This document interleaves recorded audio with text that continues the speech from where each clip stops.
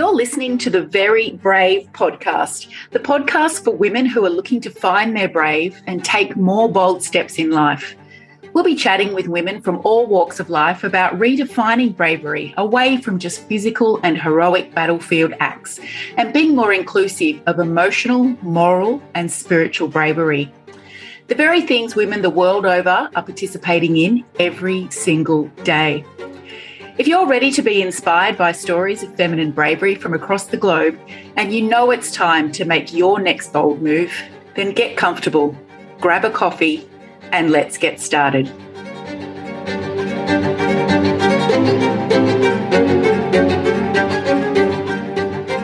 Hello, and thank you so much for joining me today. I am thrilled to introduce you to Paulette Stout. Paulette, hello.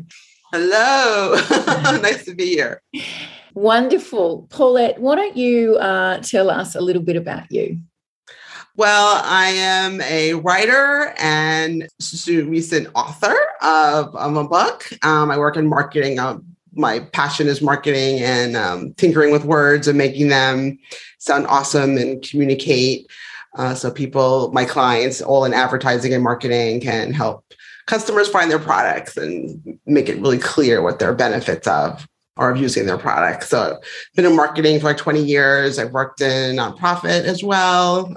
But I love the craft of marketing. And so I've just kind of nibbled around the edges in a bunch of different places around that. Fantastic.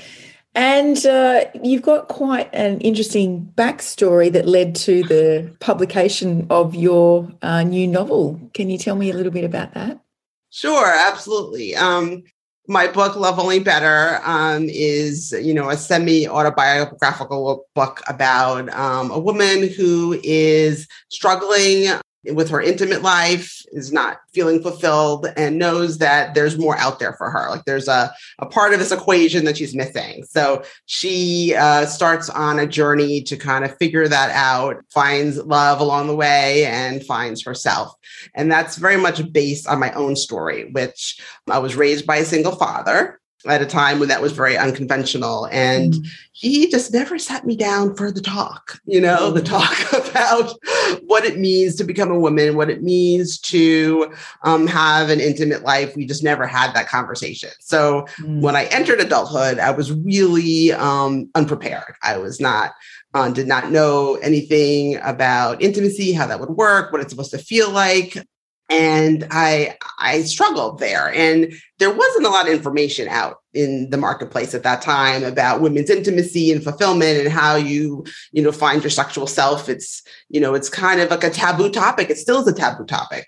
My book was released just a few weeks ago and everyone's like, oh my God, it's so taboo. And, we're 2021, women, there are babies, women have sex, and it's okay for it to feel good. So it just felt like there was a void in the marketplace around that conversation around women's right to pleasure. And a lot of women struggle with that. And there's a lot of shame that's wrapped up in there. And I felt that myself. So I felt that this was, my book was a great opportunity to tell that story, to let women know that they're not alone if they're struggling in the bedroom, and give them some tips and some education around how they can maybe get to a better place. And I imagine that there were quite a few brave decisions came in to you publishing your book. So first of all, I'd like to ask you what bravery actually means to you. Knowing we're having this conversation today, I was thinking about this a little bit. And I think I kind of distilled it down to doing something difficult that is right, and moving forward and potentially scary, and moving forward anyway because it's the right thing to do.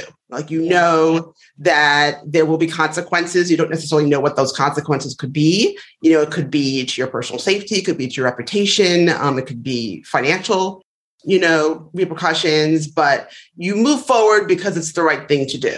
And you kind of let the chips fall where they may. Anyway, and I feel like that's where progress comes from. Progress comes from people being willing to go into the voids where many avoid. You are listening to the Very Brave podcast.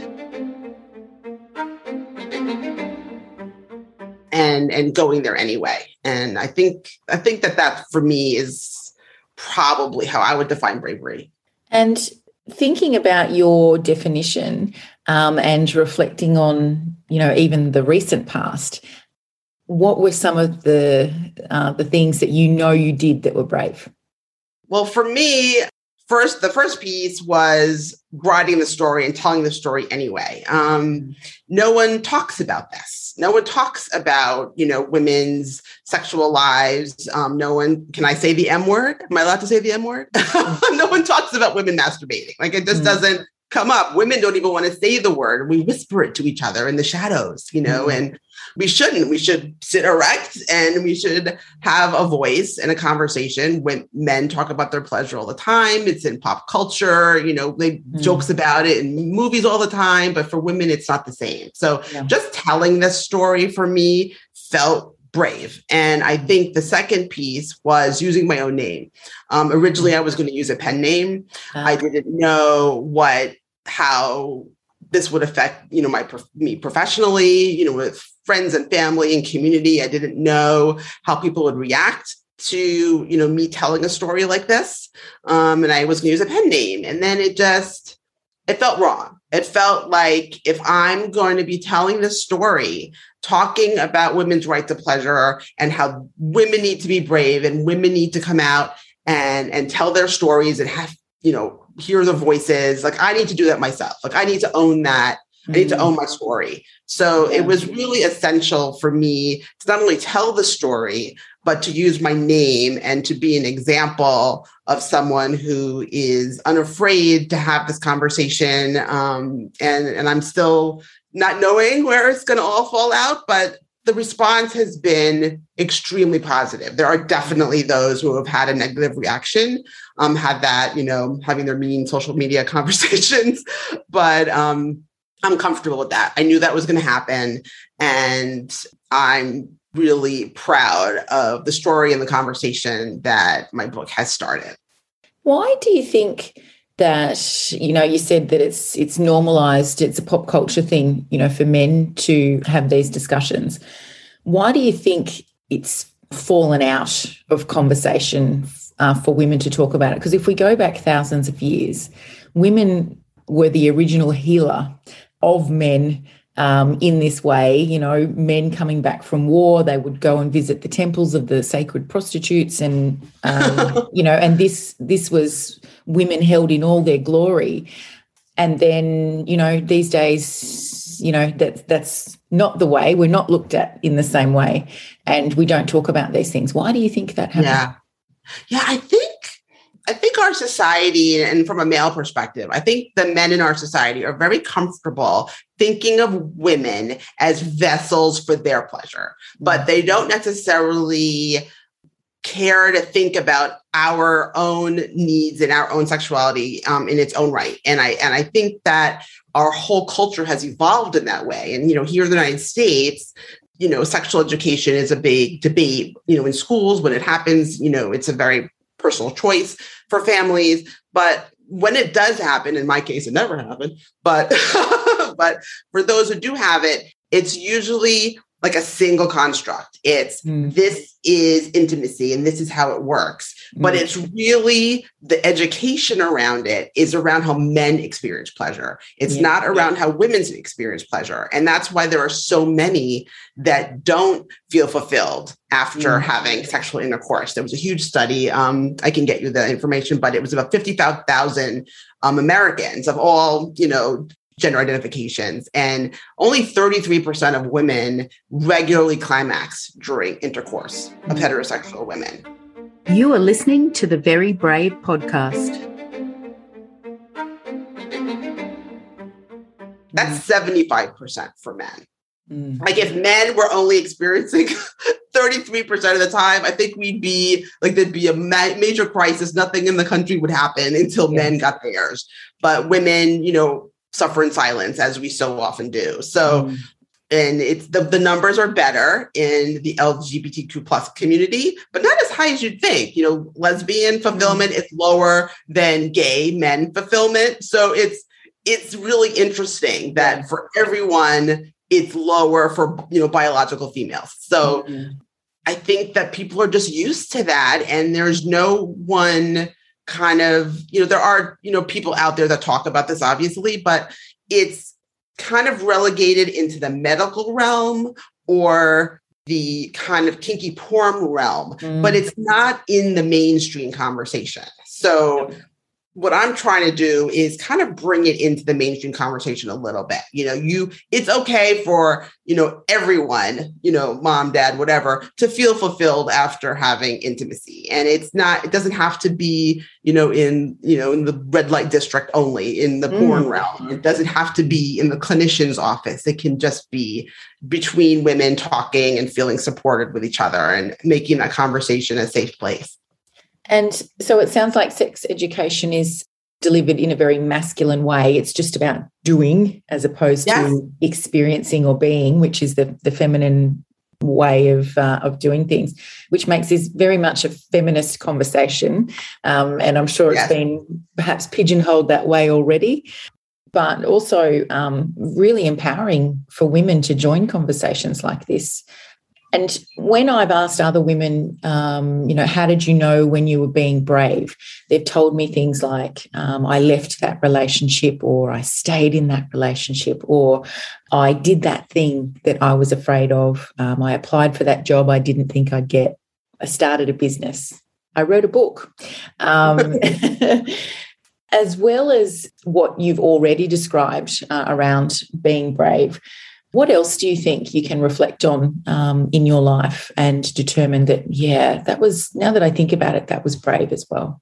I think that at our core, and people vary in this, but I think many people are uncomfortable with change. And I think to move ahead when you're in your life, whether that's, personal development, whether that's within your interpersonal relationships or with your work or schooling, you need to take risks. You need to take risks in life and kind of chance that the outcome will be better for you than where you are right now. So I feel like there were pivotal points in my life where I embraced change when it wasn't comfortable, and it ended up leading to good things. I feel like right now I'm in my fourth career. I started out working in advertising, and I moved, I had a family, and I moved into a role working in nonprofit development, because I was able to use my writing in a different way. And then I moved back into marketing, and now as an author. I just feel like each step along the way, there was a chance that it wasn't going to work out, and that, we were going to be potentially, at financial risk, of, networking or something working out that way. We pushed past that. And I have to, give a huge shout out to, my husband, who has been my partner for 27 years more. We've been together for 31 altogether. We were very young when we were first together. But he's, we have those conversations, we communicate, and we make those decisions together. And we, but he has, he's an amazing man, and he is very open to me pursuing my path. And I'm really grateful to have a partner like that. Ready to wake up every day and live your bravest life? Sign up today for our 365 Days of Brave, and you will receive a daily Brave message from Rachel Evans herself directly into your inbox, completely free of charge. Go to bravemedianetwork.com/365 and sign up for your daily Brave messages today. And that's also been a feature of some of the stories that I've had the privilege to hear, is that, for every woman that feels that amazing support from a man who does not fear his partner standing in the spotlight, there are stories of those, and I have one myself. My ex-husband resented my light shining brighter than his. Ah, interesting. Yes. And a number of women have described that as well. And now being in a marriage where it's the opposite, the power, I guess, that you feel within yourself, because you're not coming home to fight another battle, just to be able to stand in your own space, is amazing. So you hit the jackpot the first time. So congratulations. I did. I really did. It's an interesting point you raised. And I've had many women in my life that have been in those situations and have been very, not in safe situations, not in happy situations, and had to make very difficult choices and, potentially going out on their own with children. And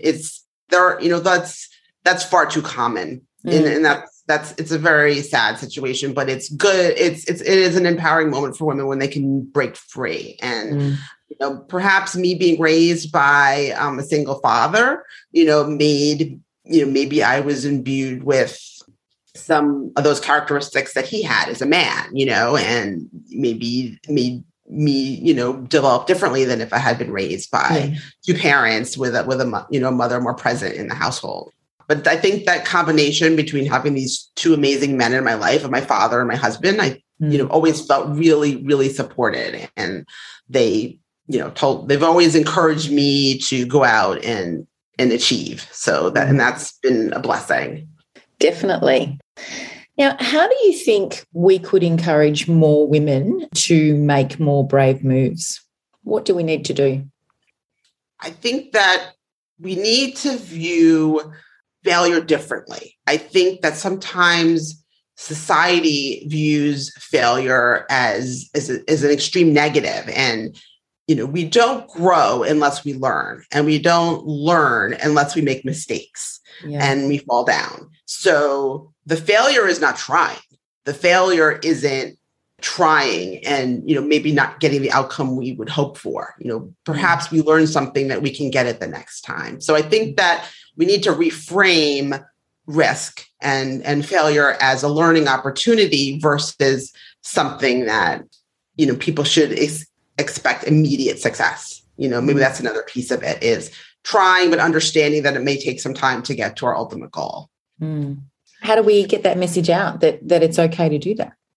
I think conversations like this are a great opportunity just to raise the topic of bravery, of, how we can bring more bravery into our lives. And I think that the more voices to have these conversations, it'll become a more common occurrence. And I think that anyone listening to this series should absolutely have open conversations with the women in their lives and talk to them. And maybe we can challenge each other a little bit too. Maybe when we have these conversations with our friends and our family members, and they're discussing their struggles and their hopes and what they want, maybe we push each other. Maybe we make it okay to feel uncomfortable when we are starting a new opportunity, and understand that newness isn't always bad because it's unknown. You are listening to the Very Brave podcast. Now, I'm imagining that you've still got quite a few brave moves left in you yet. So what's your next brave move? Can you share that with us? I'm working on the sequel to my book right now, and I'm going to be continuing the conversation around, women's right to pleasure. So keeping that conversation going. I think that right now, part of our literary definitions needs some, roughing up a little. I feel like there's an opportunity to infuse women's fiction with a little bit more sensuality. Right now, it can be very sober. And I think that there's opportunities for women to read stories that not only touch on, weighty themes, but can also recognize that central part of ourselves and infuse those two. I don't feel like we have to only have romance over here and women's fiction over here. I feel like we need to embrace the more sensual life part of ourselves. And I feel like our fiction needs to reflect that perspective. So I feel like that's what I'm hoping to bring to the stories that I tell. And maybe we can create a new genre of books for women that are a bit more sexy than what we're getting right now. Yes. And normalize what is supposed to be normal to be.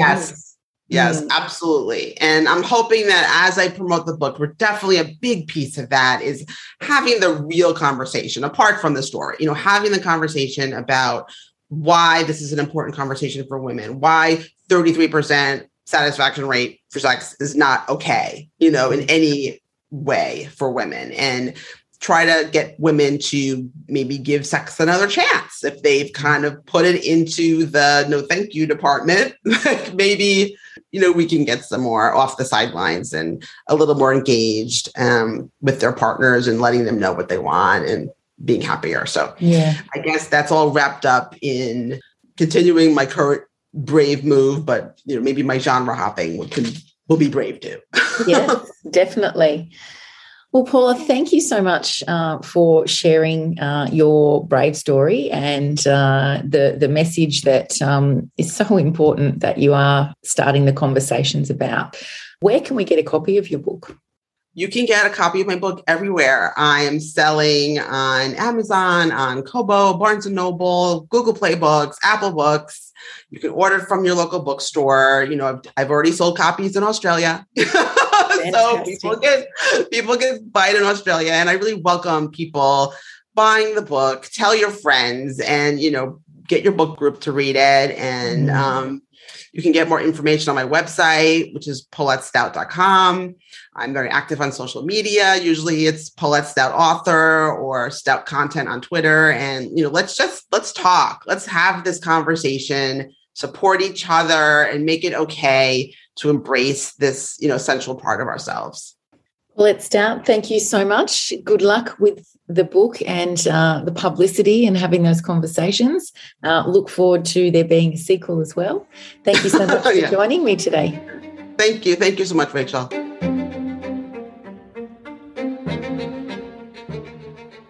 Thank you for listening to the Very Brave podcast. If you like this episode, please follow us on Apple, Spotify, or wherever you like to listen. Also, remember to give us a rating and review.